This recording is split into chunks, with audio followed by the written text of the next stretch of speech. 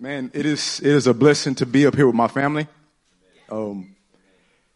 Like Pastor Wade says, we don't get up here and share anything that the Lord isn't affecting us with first in our lives. So I want to share with you just what the Lord is doing, how He's cutting me, and the freedom that it's bringing. All right. So starting in June, all the way back to June, who remembers what was going on in June? What sermon series? It's hard, ain't it? The Lord has been shimming our foundation since June, beginning with sermons like Resurrection, the Consequences of Our Faith, and the Eschatology series. How about the Faithfulness series? How about the Love and Correction series, even on down to the Marriage and Spiritual Reproduction series? And I'm pretty sure we ain't forgot that yet. I'm pretty sure y'all still talking about that in y'all homes.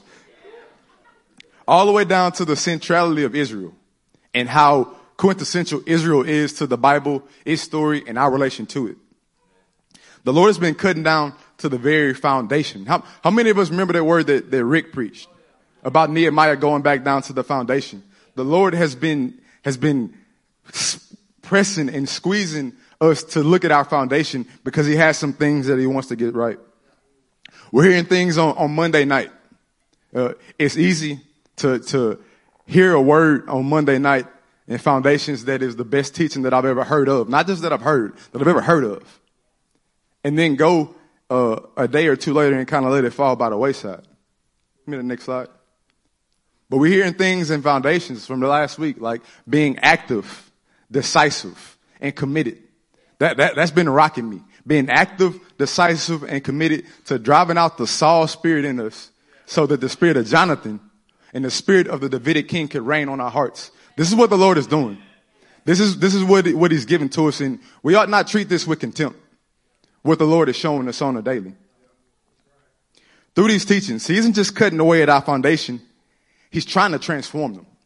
If it's one thing that impacted me from the eschatology series, it's that what I learned about what will happen then, if I apply faith to it, it should affect the way I live now. And the things that we're learning, the things that the Lord has given us, if we apply faith to it and diligence to it, it's going to affect the way we're living today. And that's what the Lord is trying to get at.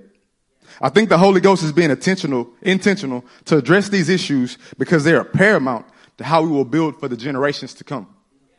We talk so much about the generations and the generations and the generations, but ask yourself this question.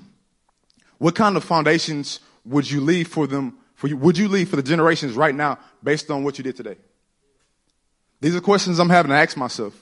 These are things that I'm having to kneel beside my bed and work out between me and the Lord. And you just get to be a part of me talking about it. So I'm talking about me first and foremost, and I'm pretty sure I'm talking about you. So where I got this word, kneeling beside my bed, Daniel said something in worship that struck me. It was right in line with what the Spirit is doing. He said that the Father was preparing a table for us. He had a chair for us, and we had to come up and grab our seat at the table. But what happens when you trying to grab your own seat at the table? You're going to decide where you want to sit. You're out of place. Something's out of whack. And I got this word because I'm sitting with people, I'm sitting with brothers, and I'm sitting with pastors, and something's just off. I'm not holding an offense towards them. There's not anything that I know that I've done in that moment that I haven't got right with the Lord and repented of, but something's just off. And I go home that night and I'm kneeling beside my bed. I'm asking the Lord, like, Lord, what's up? Like what's going on with me right now? What is this? And He started to show me some things. It starts with where you found in your fulfillment. Where are you looking for God's will at? You looking for God's will in somebody else's eyes? You're looking for it in what people think about you, or in the things that give you pleasure. Those little, oh, if I could get 10 minutes to do this or 10 minutes to do that, if I could just get some me time. Those little things. Where are you finding your fulfillment? What I heard through what Daniel said in prophecy, in worship, is that the Lord has the right and the responsibility of setting you at a table. And if you look for fulfillment anywhere outside of that, you're lost. And I was lost that night on the side of my bed. And so I pulled out this card, something I learned from Brent when he came down to us from Indonesia. These are 5 things that I know that I tend to that are opposite of the will of God in my life. Things that hinder me growing in the Lord. Things that will not pass through the narrow door. That I'm praying against. That I'm trying to work out. So I'm talking about me. It's easy to talk about a thing or to believe in an idea and not live it. Has anybody else ever done that? Am I the only one? Okay. We just heard in Foundations that someone can stand and preach a message and then fall prey to the very same vice not long after. Stand in this pulpit, right now where I'm standing, fall to the very same thing they were praying about. Church, we have to be active, decisive, and committed to not being a victim on Beth Shin's wall. How many don't want to be a victim on Beth Shin's wall? I don't want to be a victim on Beth Shin's wall. So we have to let the scripture cut us. And that's what this scripture has done to me, and I'm praying that's what it does for you. Turn to 1 Peter chapter 1, verse 13. That's where we're starting out tonight. You there? Therefore, prepare your minds for action. Be self-controlled. Set your hope fully on the grace to be given you when Jesus Christ is revealed. As obedient children, do not conform to the evil desires you had when you lived in ignorance. But just as he who has called you is holy, so be holy in all you do. Now, y'all gonna talk to me tonight? Yeah. Y'all gonna sit there leaning over? I'm gonna have to come sit down next to you. I don't want to do that. I'm clumsy. I might trip on the way down. Y'all be active with me tonight. Y'all talk back to me because I heard something from Linton Ravenhill today. He said, you're as spiritual as you want to be. You're going to get as much as you want out of tonight by what you put into it. Be active in your thoughts, casting down thoughts that are not of the Lord, and asking them, Lord, what about this is me? And what do I need to do? What's my response? You just heard. You just heard. We may know that the things the Lord has shown us are important. And the things that he's shown you are important. The things that he's shown your families, vision for your families is important. You're going to go and build a foundation for generations based on what the Lord has shown you. But have we lived like it? Have I lived like my deed, the deeds that I'm showing now? Am I laying the foundations for that generation? I keep having to ask myself the question because it's very pertinent to us right now. What if we left some meat on the bones? And we don't like to leave meat on the bones. Spencer, we don't like to leave meat on the bones. Cody, no, I ain't talked to Cody. Andrew, I know Andrew don't like to leave meat on the bones. That boy can eat. I don't like to eat bones either. Okay, that's kind of weird. All right. But with the teachings that the Lord has given us, with those 5 sermon series, and with the foundation series, even down to things that we hear in men's meetings, we hear some fantastic things in men's meetings. Can you roll that slide? I'm sorry. I want to come back to this because it's important. Something that you'll hear on a Tuesday night, a regular old Tuesday night. Your thought life. They lead to what you do on the daily, your daily deeds. Faithfulness over time comes from your daily deeds. The legacy of righteousness will be shown from the faithfulness that you show over time. And that legacy of righteousness is the house that you have to live in eternity. Tell me these things aren't important. Tell me what the Lord is showing us right now is not important. It's absolutely important.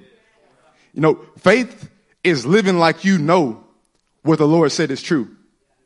Faith is living like you know what the Lord said is true, so I'm going to do something about it today. But if we're not careful, because we don't see it, because judgment is delayed, and we don't see these things happening, we can kind of just walk on like the rest of the world, living in comfort, lost in the lap of luxury.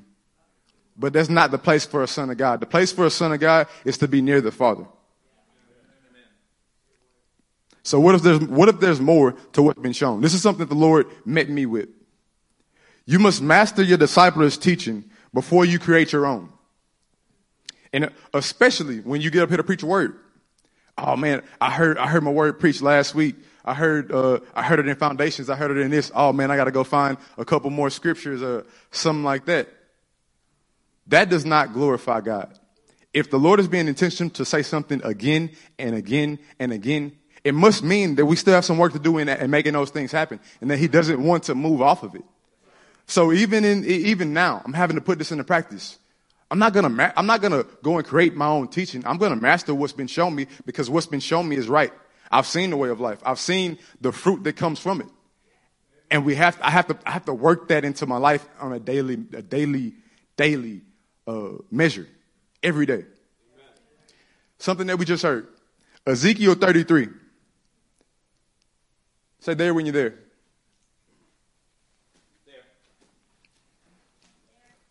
As for you, son of man, your countrymen are talking together about you by the walls and at the doors of the houses, saying to each other, come and hear the message that has come from the Lord. My people come to you as they usually do and sit before you to listen to your words, but they do not put them into practice. The Lord draws a distinction between those who listen and those who put them into practice. With their mouths they express devotion, but their hearts are greedy for unjust gain. That unjust gain might be something or something that the Lord isn't calling you to, that you want. Some other seat at the table than what he's placed you at. But the Lord has given us good things. He's given us food to eat on for days and days and days and years, on throughout eternity.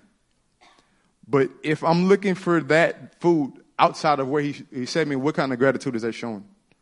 Indeed, to them you are nothing more than one who sings love songs, sing me a love song, with a beautiful voice and plays an instrument well. For they hear your words, but do not put them into practice. Church, we just got through hearing our pastors lead us into some amazing worship that led us to the very throne of God in victory. But if I don't come off of that and seek to put the words that I'm shown into practice, it's just a concert. It's a stage on the stage. And I don't want that in my life first. I don't want that in my life first. But I think that's for us. 2 Samuel 18. Ahimaaz. I'm not sure if I'm saying that right, but I'm the one who got the mic, so it'll be all right. Ahimaaz chapter 18, verse 22. Ahimaaz, son of Zadok, again said to Joab, come what may, please let me run behind the Cushite. It's a problem when we're trying to run behind the world and things that the world does. But Joab replied, my son, why do you want to go? You do not have any good news that will bring you a reward. Come what may, I want to run. Busybody. Then Ahimaaz ran by the way of the plain and outran the Cushite. Yeah, you might beat them, or you might get to where you want to by using the world's schemes, the world's standards. But you're not going to get the results you want. It's not going to be the thing that you thought it would be. Pastor Wade tells me often when dealing with people and when ministering to people, it's like when somebody's trying to fight you to suck, when somebody's trying to fight you to not be obedient or to not fulfill God's call on their lives or to not cut away that thing that they know they need to, when somebody's trying to fight you to do that, if you let them win, they lose. If you're trying to fight me from challenging you to do something better with your life than what you're doing, if I let you win that fight, you end up losing. And we have to be the kind of men and women who first in ourselves are not willing to let that happen. Not willing to run the world's way to get the world's result and then have people pay the price. We can't be that way. Are you like Ahimaaz, trying to run ahead but don't have good news to deliver the king? This is a scripture that constantly brings me back and stops me in my tracks, because I have to ask myself, am I trying to run ahead and just do something or look a certain way in someone's eyes without having the news that the king wants? Like without having the private time that the Lord wants from me, without having the fruit, the roots that are growing below the surface. Am I trying to grow up? That reminds me of something else. In Luke 6:40, say there when you're there. It says a student is not above his teacher, but everyone who is fully trained will be like his teacher. Everyone who is fully trained will be like his teacher. Growing up, you got your idols. You could literally call them idols. I used to watch Tim Duncan all the time to learn how to play basketball. And I wanted to wear the Tim Duncan sneakers. I wanted to have the jersey. I wanted his moves and all this kind of stuff. But I hadn't put in the same amount of work that Tim Duncan was to get where he was. They called Tim Duncan the master of fundamentals. He mastered the basics, the fundamentals. That's what made his career. Now, I'm not talking about sports. It's carnal. It's a kid's game, I know. But can you run ahead of your teacher and be a teacher without actually having a life that shows that you're like your teacher? This is something I'm having to ask myself, and I think it's a question we all need to. When we see what the Lord is trying to show us, when we see these teachings, and, want to go and formulate, man, I got this scripture string, and I got this, and I got that, and I got that, but not stopping to actually figure out, okay, Lord, what does this mean in my life? Show me who I am in this. When we're talking about Saul on Monday nights, I'm not even asking the question, do I have some Saul in me? Yeah, I got some Saul in me. I need to drive it out. Lord, help me. This is what the Lord wants to do in us. He wants us to correct the building before it's built. If you skip ahead in verse 46, it says, why do you call me Lord, Lord, and do not do what I say? I will show you what he is like, who comes to me and hears my words and puts them into practice. He is like a man building a house who dug deep and laid the foundation on rock. When a flood came, the torrent struck that house, but could not shake it because it was well built. But the one who hears my words and does not put them into practice is like a man who built the house on the ground without a foundation. The moment the torrent struck that house, it collapsed and its destruction was complete. I'm sorry, I'm reading the NIV 2011, so it might not be familiar to most of us. But do we do that?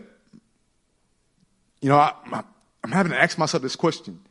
Have I been digging down to the bedrock, however deep that is, however deep I need to go, removing the stones, removing the things that I know aren't pleasing to God? Because, by the way, the title of this sermon is we're running to please the Father. Running to please the Father. It's like 15 minutes late. You'll read it later. It'll be all right. But am I doing the things? Am I removing those things that I know do not please God? Say I get corrected, and the brother may be right or he may be wrong. Psalm 141:5 says, "Let a righteous man strike me. It's an oil, it's a kindness." So whether or not he's right, if he's right, he saved my life, and if he's wrong, amen. He loved me enough to step out and try to do something, and I get to die to self. And the call to the gospel is to take up your cross. So are we active in removing those things that we know aren't pleasing to the Father? What would it look like if you built your foundation up and up and up and up? If you built a skyscraper with no foundation, like literally no foundation at all, or a crappy one, what would that look like? What is that going to look like for your family? You're going to watch them fall, and I don't want to do that in my life. You're trying to run ahead before the building's finished. Same result. Have you told somebody you had it figured out as they were giving you instructions when you really didn't? Everything looked like it was going good, but deep down, you know that there were foundational elements that God was trying to address in your life. I have. Guilty.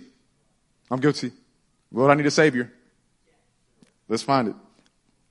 If we're willing to do that at this point, if we're willing to forego the things that the Lord is actually trying to cut away in us, if we're not willing to actually sit through those words that tear us apart, it's showing me that I don't really want what God wants for me.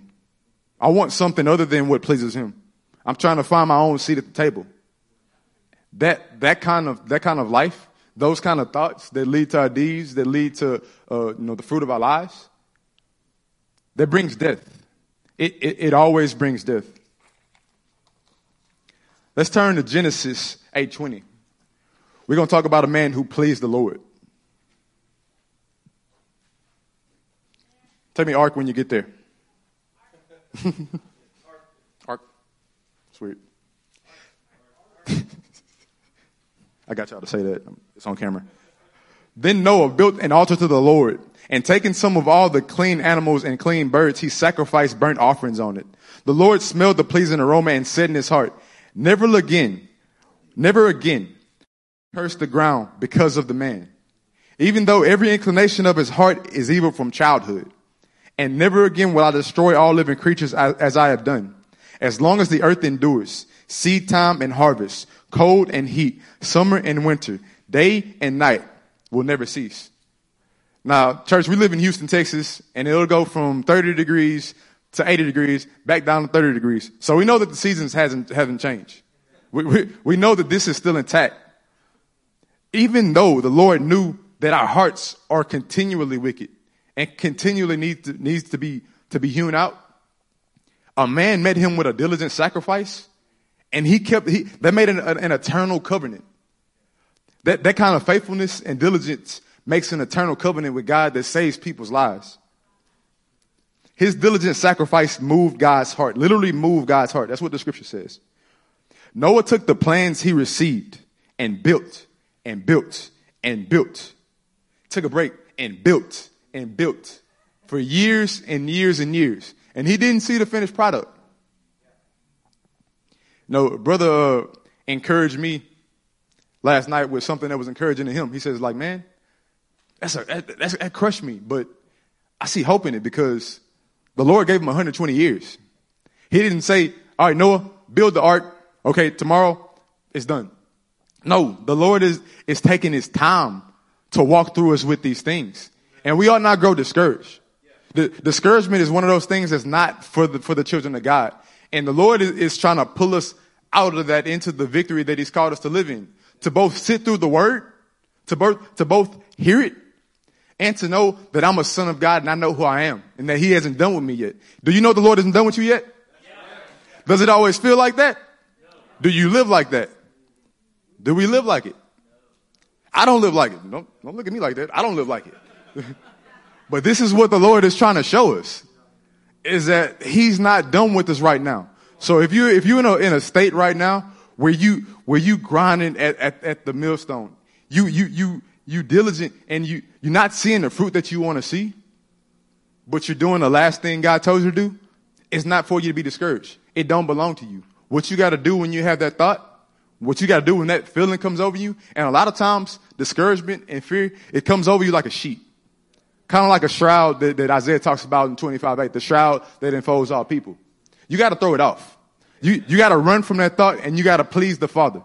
Because when you run to the Father, he renews us. And we're going to continue to talk about this, but I feel like there's something that we need to not just hear, but something that needs to show up in our lives next week. When you at work dozing off because you're tired, because you've been staying up all night praying because the Lord told you to. We need to take hold of that. The Lord isn't done with us yet. What about the word Caleb preached last week, the 40-year shortcut? Both in Noah's life and in Moses' life. It took them 120 years and 40 years, respectively, to work and to be diligent at building the plans. And it took days and months for the Lord to enact that plan.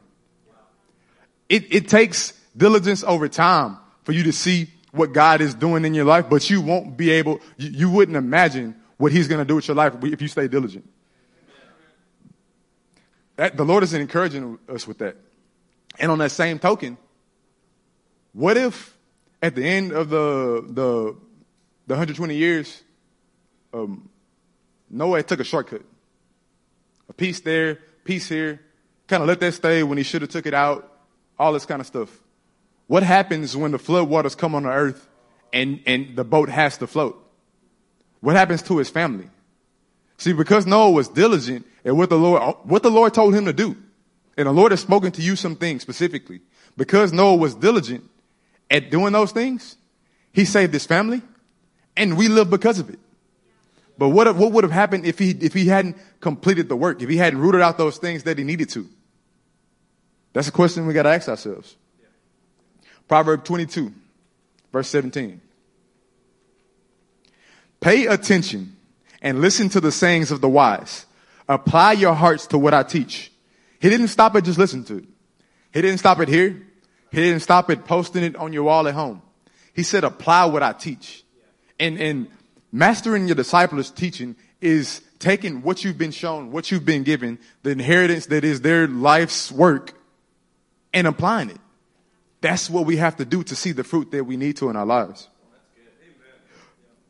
For it is pleasing when you keep them in your heart. It says it's pleasing. It pleases the heart.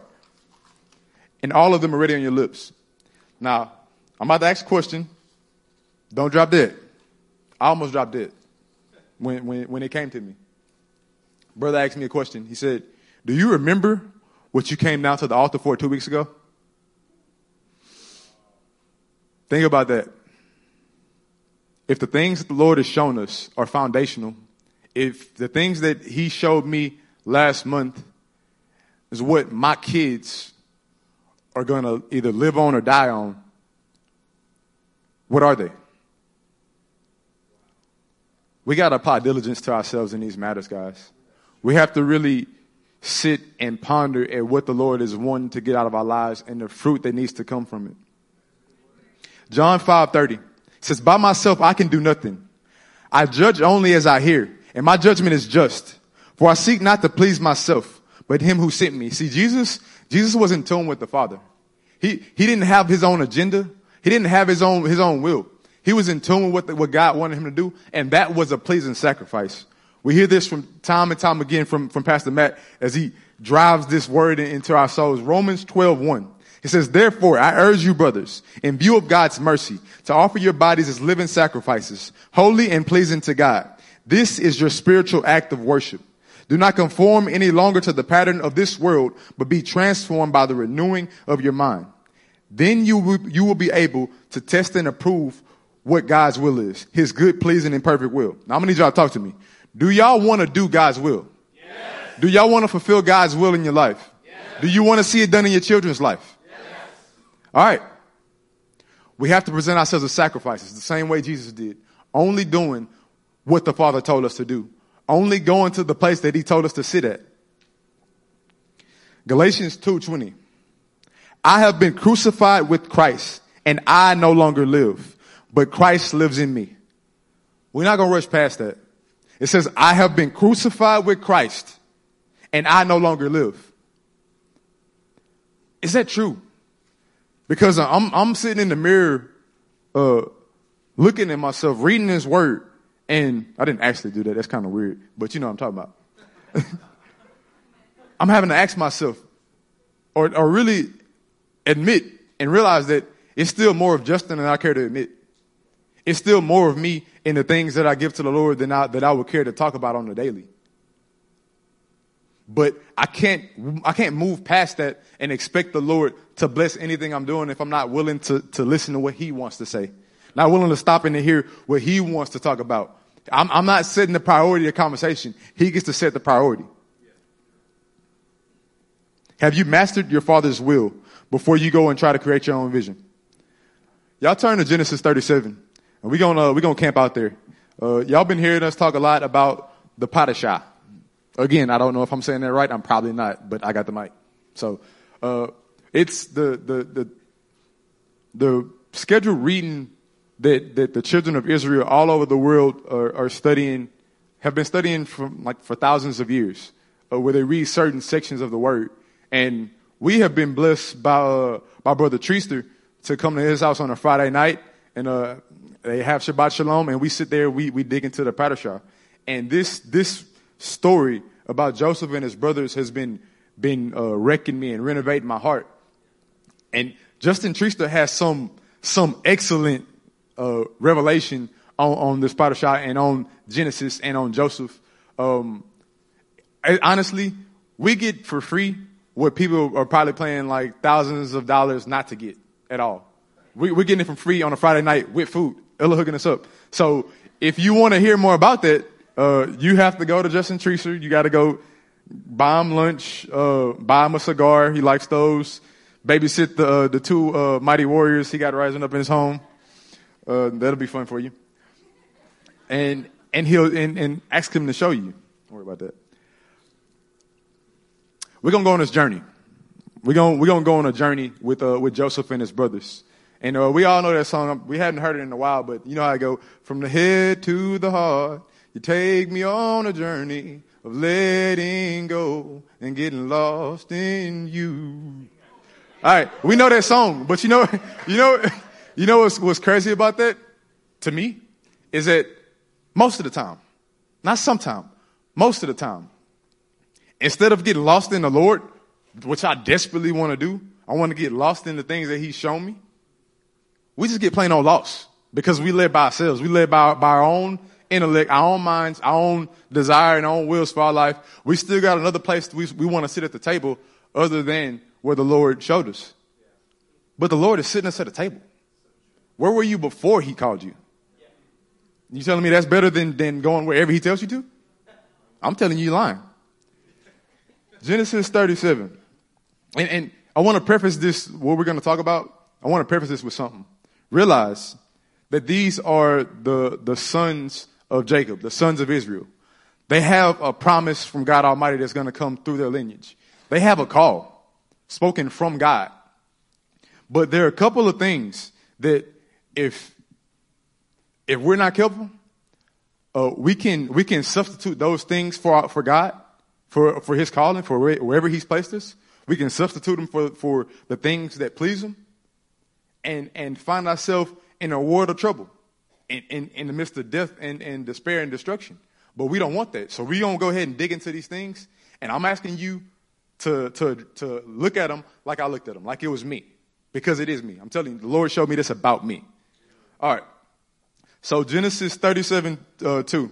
And if any of you got younger brothers and sisters, you'll understand this. And I am the younger brother. I'm the youngest of 6. So I understand this very well. It says, this is the account of Jacob. Joseph, a young man of 17, was tending the flocks with his brothers, the son of Bilhah and the son of Zilpah, his father's wives. And he brought their father a bad report. Oh, the little brother goes snitching again. But why would he be able to give them a bad report? Because they weren't doing what the father had told them to do. They weren't busy at the grindstone with following the father's vision for their lives. They were off doing something else. And what that looks like in our lives in my life is laziness, is a lack of diligence. I don't find myself doing what I know God has told me to do. Yeah, I do it for a week. But then I move on to the next thing like God is schizophrenic or something. Have you ever done that? That's not the character of God.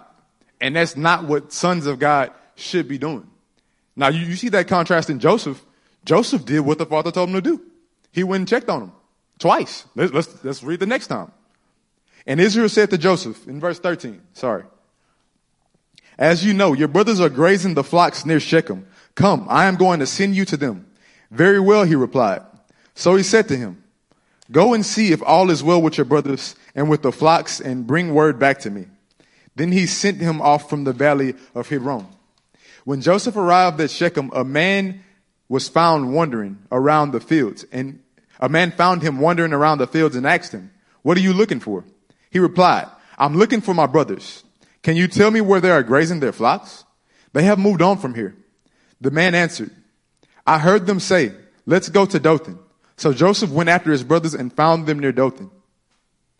Now, I looked at this a while back, and you realize from where Joseph, the region that Joseph should have been, it's about, I want to say 50 miles to Dothan.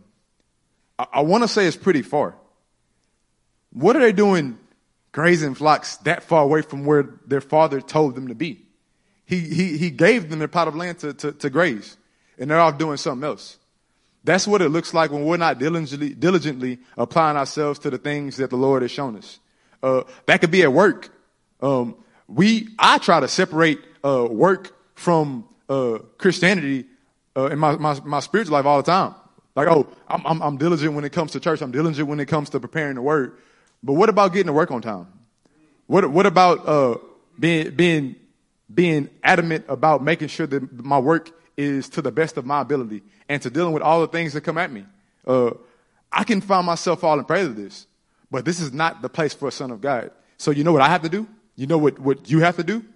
You have to run from that and please the Father. It's going to take a sacrifice of diligence, but you got to run from the things that are not godly to please the Father. We have to run from laziness. 1 Peter 3, verse 10. Whoever would love life and see good days must keep his tongue from evil and his lips from deceitful speech. He must turn from evil and do good. Does that sound familiar to the men on Tuesday night? We turn from evil, doing good. We being peacemakers, not peacekeepers. For the eyes of the Lord are on the righteous, and his ears are attentive to their prayer. But the face of the Lord is against those who do evil. Who is going to harm you if you're eager to do good? Who is going to harm you? Who's going to harm you if you're eager to give it everything you got? The honest question to that is your flesh. Your flesh don't like it. Amen. Our flesh needs to die. We have to devote ourselves to these things. But even if you should suffer for what is right, you are blessed.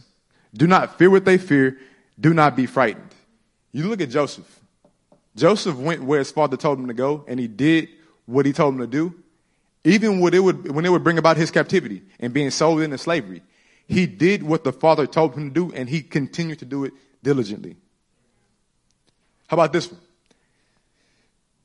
This one hurts. How about this? Genesis 37 verse 4. When his brothers saw that their father loved him more than any of them, they hated him and could not speak a kind word to him. Joseph had a dream. When he told it to his brothers, they hated him all the more. He said to them, listen to this dream I had. We were binding sheaves of grain out in the field, when suddenly my sheaf rose and stood upright, while your leaves gathered around mine and bowed down to it. His brothers said to him, do you intend to reign over us? Will you actually rule us? And they hated him all the more because of his dream and what he had said.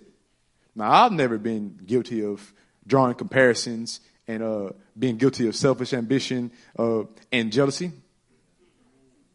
But then I would be lying if I told you that was true.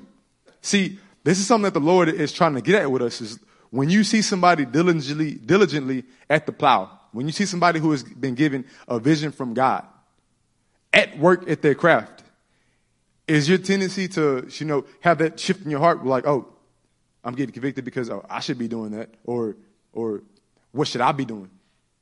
That's not the way that sons of God should be, because the truth is they all had a calling. They all had a calling that was from God. But selfish ambition and comparison wrecked their lives. It even brought death. It brought death to the father's vision. It brought death to Jacob's dream. Or at least they thought it did, without the resurrection power of God. In verse 19 through 20, he says, here comes that dreamer. And they said to each other, come now, let's kill him and throw him into one of these cisterns and say that a ferocious animal has devoured him. Then we'll see what comes of his dreams. Offense comes when your brothers are excelling and putting what they've been taught into practice, and you find yourself worn out sitting in their dust. It's tough. I found myself in this nasty place too many times to really want to admit. But you know what the problem was? Is that I lost sight of who I was in Christ, and I lost sight of what he called me to do. Because if I'm doing what he told me to do, if I'm Noah and he's told me to build that ark, it doesn't matter what the rest of the world is doing. And it doesn't matter how they feel about it. I don't care. The Lord told me to do this. I can have full confidence. And I can rejoice in the things that my brothers are doing and the things that God is doing in their life. But we have to ask that question. Have we been doing that? I mentioned earlier about, sitting down with a leader or sitting down with a brother and something being strange, something being off, looking for affirmation or fulfillment in somebody else. You realize that these men have given their lives to see you do the will of God. They've given their lives to see you do what God is telling you to do, to see you do what's pleasing to the Father in your life. That's what they've devoted their lives to. So why would I be seeking affirmation or seeking something outside of just doing what God has made me to do? That's what brings peace to the whole community. And let me tell you something. We need each other. We can't afford to lose not one more family. We need each other. And we need each other to be striving on to the Lord. I need you to come in and smack me upside the head when I'm not getting it right. And I'll do the same for you. Trust me, if I see it. But we have to be devoting ourselves diligently so that these things can happen. But this one, Genesis 37. 21, sorry. Y'all there? Y'all ain't talking to me. Y'all sleep? Who's sleeping? If you sleep, raise your hand. All right.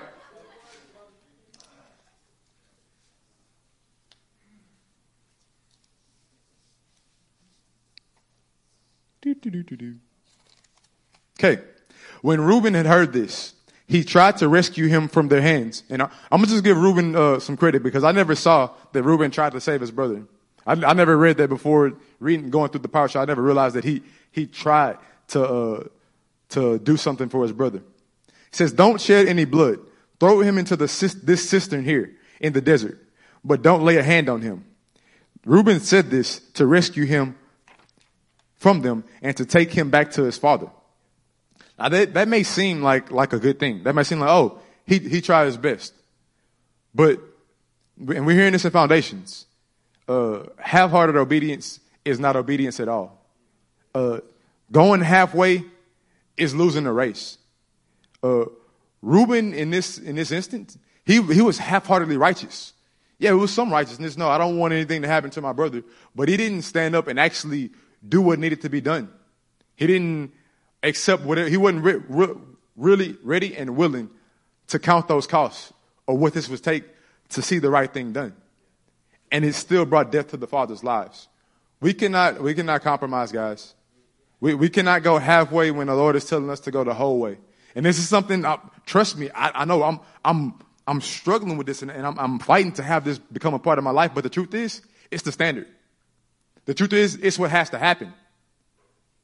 What in your life have you gone halfway with that the Lord has told you to go all the way with? We've been halfway righteous when He's called us to be fully righteous and given us the power to do it. We got to run from that. We got to please the Father. Pastor said, I'm going to say it again. I'm going to say that.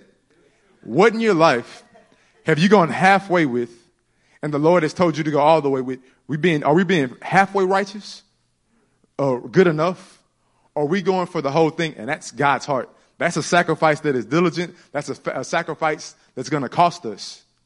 But at the end of the day, it's worth it to our King. Yeah, that's good, Fear and discouragement. And when we struggle with this, we wrestle with this. Turn in your Bibles to Genesis chapter 42. Hear me now. You know what the three things above us, the three things that we've mentioned, half-hearted obedience, laziness, selfish ambition, jealousy, all those things. You know what they do? When you get in the presence of God and when you get around the people of God, they bring fear. They bring discouragement. It may even be some enemy that sowed a seed of fear and discouragement. But when you come into the presence of the King, that's all supposed to change.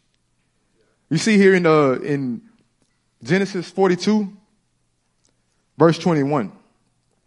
They said to one another, surely we are being punished because of our brother. We saw how distressed he was when he pleaded with us for his life, but we would not listen. That's why this distress has come upon us. And just to give some context, so Joseph went into slavery. He became, through his trials and through being diligent at his tasks daily, he became Zaphanath-Paneah. And a lot of us know this story. But now a famine has come to all the land. And there's no grain in anywhere but Egypt.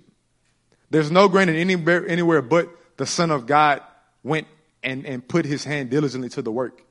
Now his brothers are coming needing food, and they don't know that that's their brother yet. But they walk through their life in fear. They're saying this has come to us because, because of what we did to our brother. We're getting found out now. The Lord is uncovering it. Think about how they would have lived on a daily. Every bad thing. Oh, it's because of that thing I did, that unrighteous thing I did. Because of the attitude I had, because of selfish ambition or laziness. That's why this is happening. And it bound them. And let me tell you something about fear and discouragement. The only thing that we're supposed to fear is the Lord. And we've got excellent teaching. That word fear actually means to exalt the first leader. So to fear something means to exalt it above everything else. That is what we're supposed to do to the Lord. But if we catch ourselves in a pattern of fear and discouragement, oh, I can't do this, I can't step out and do that, or what is going to happen when this, or I don't ever see this happening in my life. That's not the place that God has called us to. In 1 John 4:18, word says that there is no fear in love. There's no fear in love, but perfect love drives out fear. Because fear has to do with punishment. The one who fears is not made perfect in love. And the brothers had not yet been made perfect in the son's love. But he's about to. But the Lord has revealed himself to us as a brother. Jesus Christ has revealed himself to us as a brother. And there is nowhere that he is not. So in any situation where fear comes, where discouragement comes, how quick are you to run to the Father? How quick are you to run to Jesus and realize that what he said is true above all else? Or do we sit in those things for a while? It's torture, and it's not meant for the sons and daughters of God. It's not meant for us, family. We have to get out of this. Amen. Genesis 44:16. And we start to see a turn in the brother's life, in the brothers' lives. We start to see a turn in their hearts, and Joseph hasn't yet revealed himself to him. But look at this. In verse 16, it says, "What can we say, my Lord?" Judah replied. "What can we say? How can we prove our innocence? God has uncovered your servant's guilt. We are now, my Lord, slaves. We ourselves and the one who was found to have the cup." So now Joseph has caught them in a little trap. He's caught them and basically he's going to do to them what they did to him. He's going to take from them Benjamin, the youngest brother who was loved by his father, and they're going to have to go through this again. But you see a turn. They're saying, what can we do? They're starting to give up control. They're starting to make this turn to where they're going to become the Lord's slaves because it was God's will for their lives. And we have to turn. Wherever you at, whatever you are doing that is not pleasing to the Father, whatever is keeping you from being in that shalom with him, we have to come to this turn where we realize that the Lord has found us out. It's not hidden from him, but he doesn't want us to stay there. He wants to reveal himself to us. We have to make that turn and give him over the control of our lives, because they went from men who didn't agree with Joseph's position, who didn't agree with God's plan. And so they went to go and make their own plan in their own strength, and it brought about death. But the Lord is bringing them back to actual right alignment and shalom and peace. So what about you? What do you need to surrender the rights of control to tonight in your life? In what ways do you need to get in line with God's plan? Because everything else brings death. It's brought death in my life. I know from personal experience. But I've also tasted the renewal of God. I felt the Spirit on the side of my bed as I brought these things to him. And he started to breathe his word into me, breathe life into me. And these are the things that are going to save lives. Amen. The place that God took Joseph to was to save life. And he says it later in Genesis 45. God did this to preserve life. What in your life are you holding back from God that he wants to use to preserve life? We got to give it over. We got to give it over.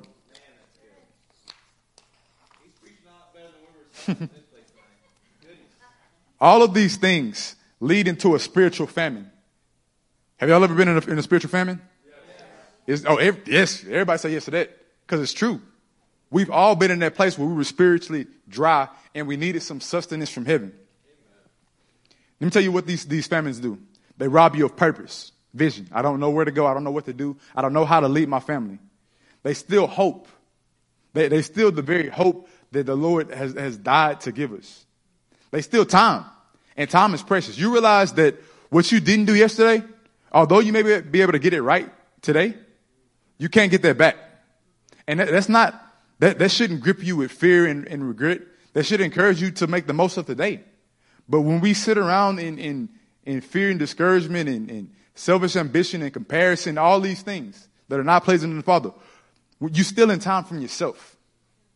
I don't steal money from myself. Why would I steal time from myself?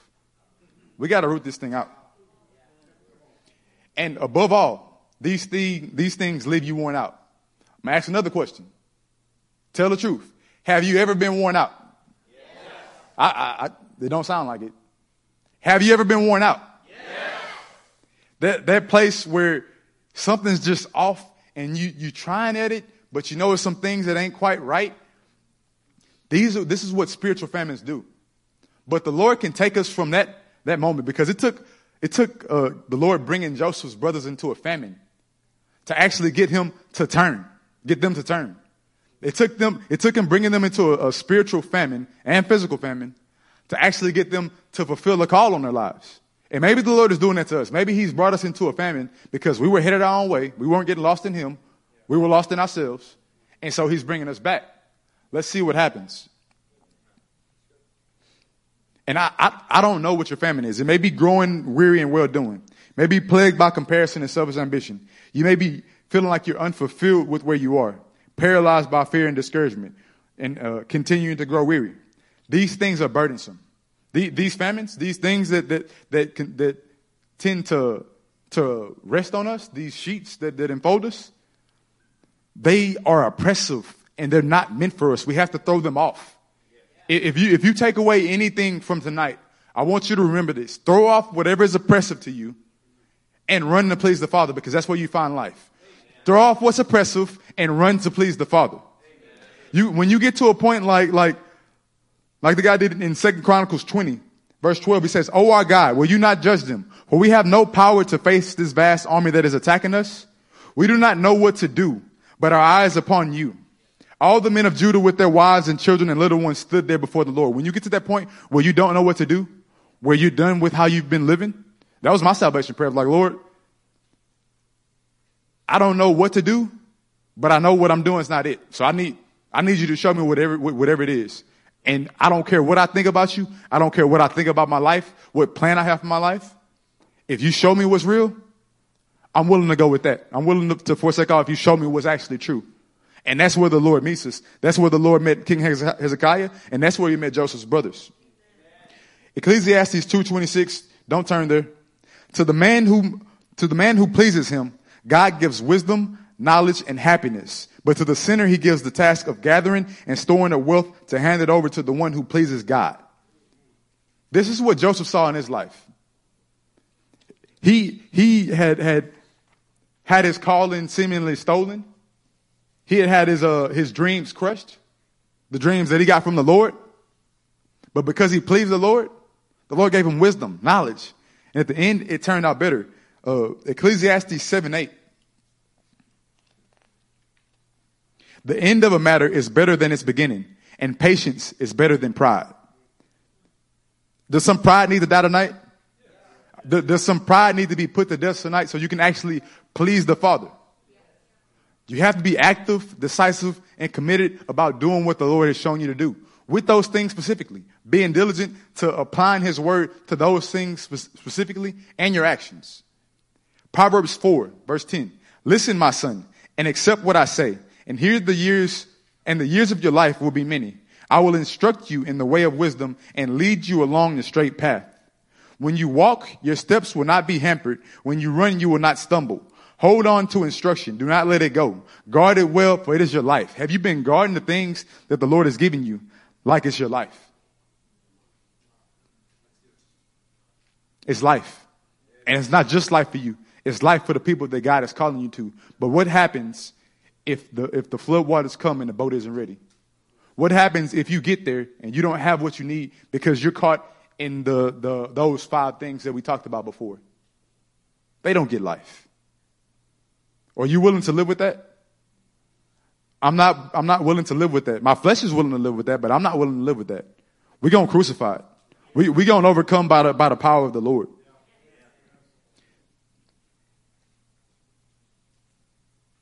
Joseph's brothers, they went from sons who had put their father's dreams to death to brothers who would become slaves for their father's vision. Are you a slave for your father's vision? Well, we came from somewhere. I had to come from putting things to death to actually becoming a slave to his vision. And what joy that brings the Father. They went from men who would actually kill their brother to walking out what John 15:13 says. Greater love has no man than this, than to lay down his life for his friends. Greater love has no one than this, to lay down one's life for one's friend. Sorry. At that point, when they got to the point where they were willing to die to their ambitions, to die to their own seat at the table and sit where the Lord told them to sit, when they got to that point, Joseph couldn't contain himself. The Savior of the world at the time could not contain himself.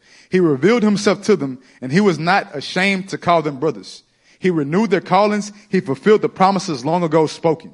They encountered the mercy of a king and were reconciled to God. This aroma is pleasing in God's sight. Do y'all see something in this? Do you see what is the Lord showing you what needs to happen for this to take place in your life? Because he's showing me what needs to take place in my life. And the answer is I need to put my head to the ground. I need to put my hands to the millstone and get to work at these things, because when I do, they'll bring life. 1 Corinthians 1, verse 5. For in him you have been enriched in every way. You need not say you don't have what it takes. You need not say I'm too young.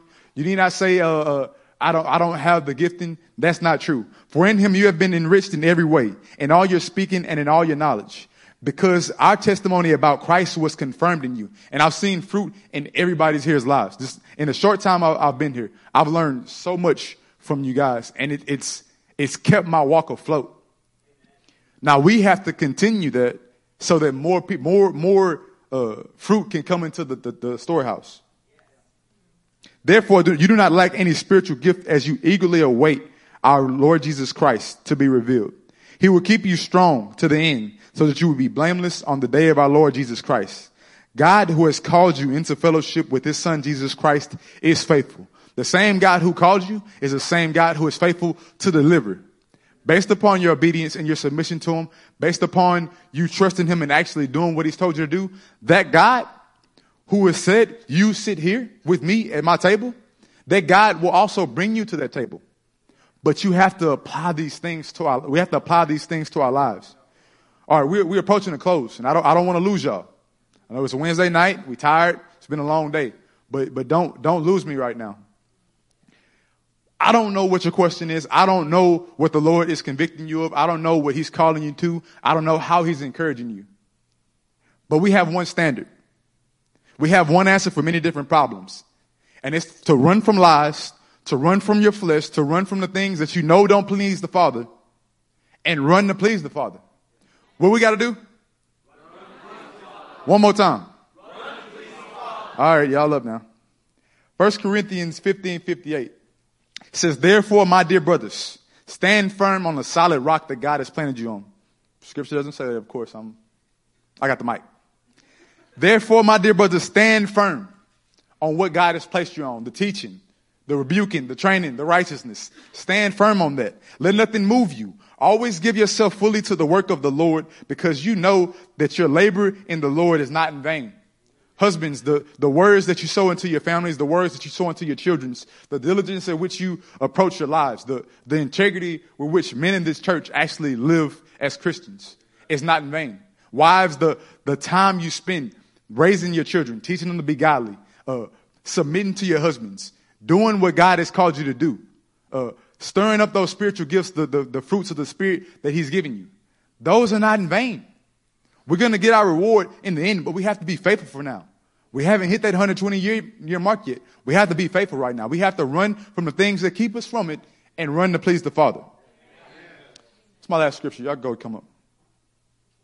Y'all turn to 1 Timothy 4:14. Church,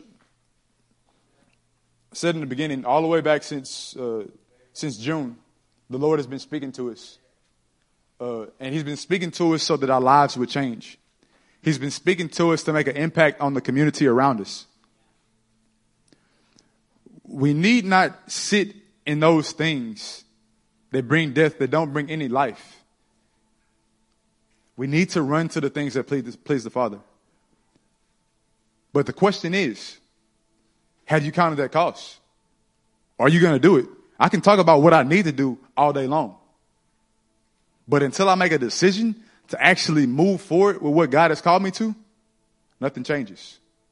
We have to be active, decisive, and committed to rooting these things out of our lives. In 1 Timothy 4:14, it says, do not neglect your gift, which was given you through a prophetic message when the body of elders laid their hands on you. Every one of us has a gift from heaven that the Lord has bestowed upon us. And it's not just for church service. Prophecy isn't just for the service. What about at work? When the Lord is calling you to prophesy over your coworkers or to speak into their life. Fathers, what about the gift of teaching that the Lord has given you to sit your family down and give them a word from God? Give them something that the generations can stand on. What about these gifts that the Lord has given us? I'm not willing to treat those things with contempt. Not in my life, not in your life. But we need to apply diligence to making those things happen. Verse 15. This is where this message started for me. It's where we're going to end it. Let me get that slide, Megan. It says, be diligent in these matters. Give yourselves wholly to them, so that everyone may see your progress. That be diligent in is to take pains. It's supposed to hurt. It's supposed to be some blood in the offering. We're supposed to have the same kind of sacrifice that Moses gave, that Noah gave, that Jesus gave. A sacrifice that he took pains to do what God had showed him to do. And then what's the second part of that? Get lost in them. Be absorbed in them. I'm done getting lost in my own thoughts. I'm done getting lost in discouragement. I'm done getting lost in comparison. I want to get lost in who God has called me to be. What about you? Or do you want to get lost in the call that God has on your life? Because he has one for every last one of you. Ask yourself, what do you need to do? What is God calling you to do right now to see that happen? What's keeping you from that? We about to, y'all go ahead, stand up. We about to pray. And we gonna open up these altars. And the truth is, this word is for the Lord. So, it's not about me. And we can hear this. We can hear a word like this just like we do all the time. Hear it and do nothing with it. And today will just be Wednesday. And then you'll continue to be worn out by the things that aren't from God. Or we can make a decision right now with salvation desperation to put these things into practice. We can make a decision right now with salvation desperation, crying out to God, Lord, I know these things are in my life and I need you to drive them out. Lord, would you help me? Lord, would you cleanse me? When we start to pray, run to the altar, but run in your hearts. Run to God in your hearts and find out what pleases the Lord, because that is what going to give you life. Mighty God, we love you. Father, we thank you so much for your Holy Spirit, Lord. God, that convicts us and moves us, Lord. God, we're praying, Lord, that we would see these things show up in our actions, Father. Lord, we're praying, God, that you would come with your renewal water, God, and that you would renew the callings that you placed on our life. Lord, that you would renew the things that you've done for us, Lord. Lord, lead us into that pleasing place, God, where we can please you, Lord. We thank you, Father.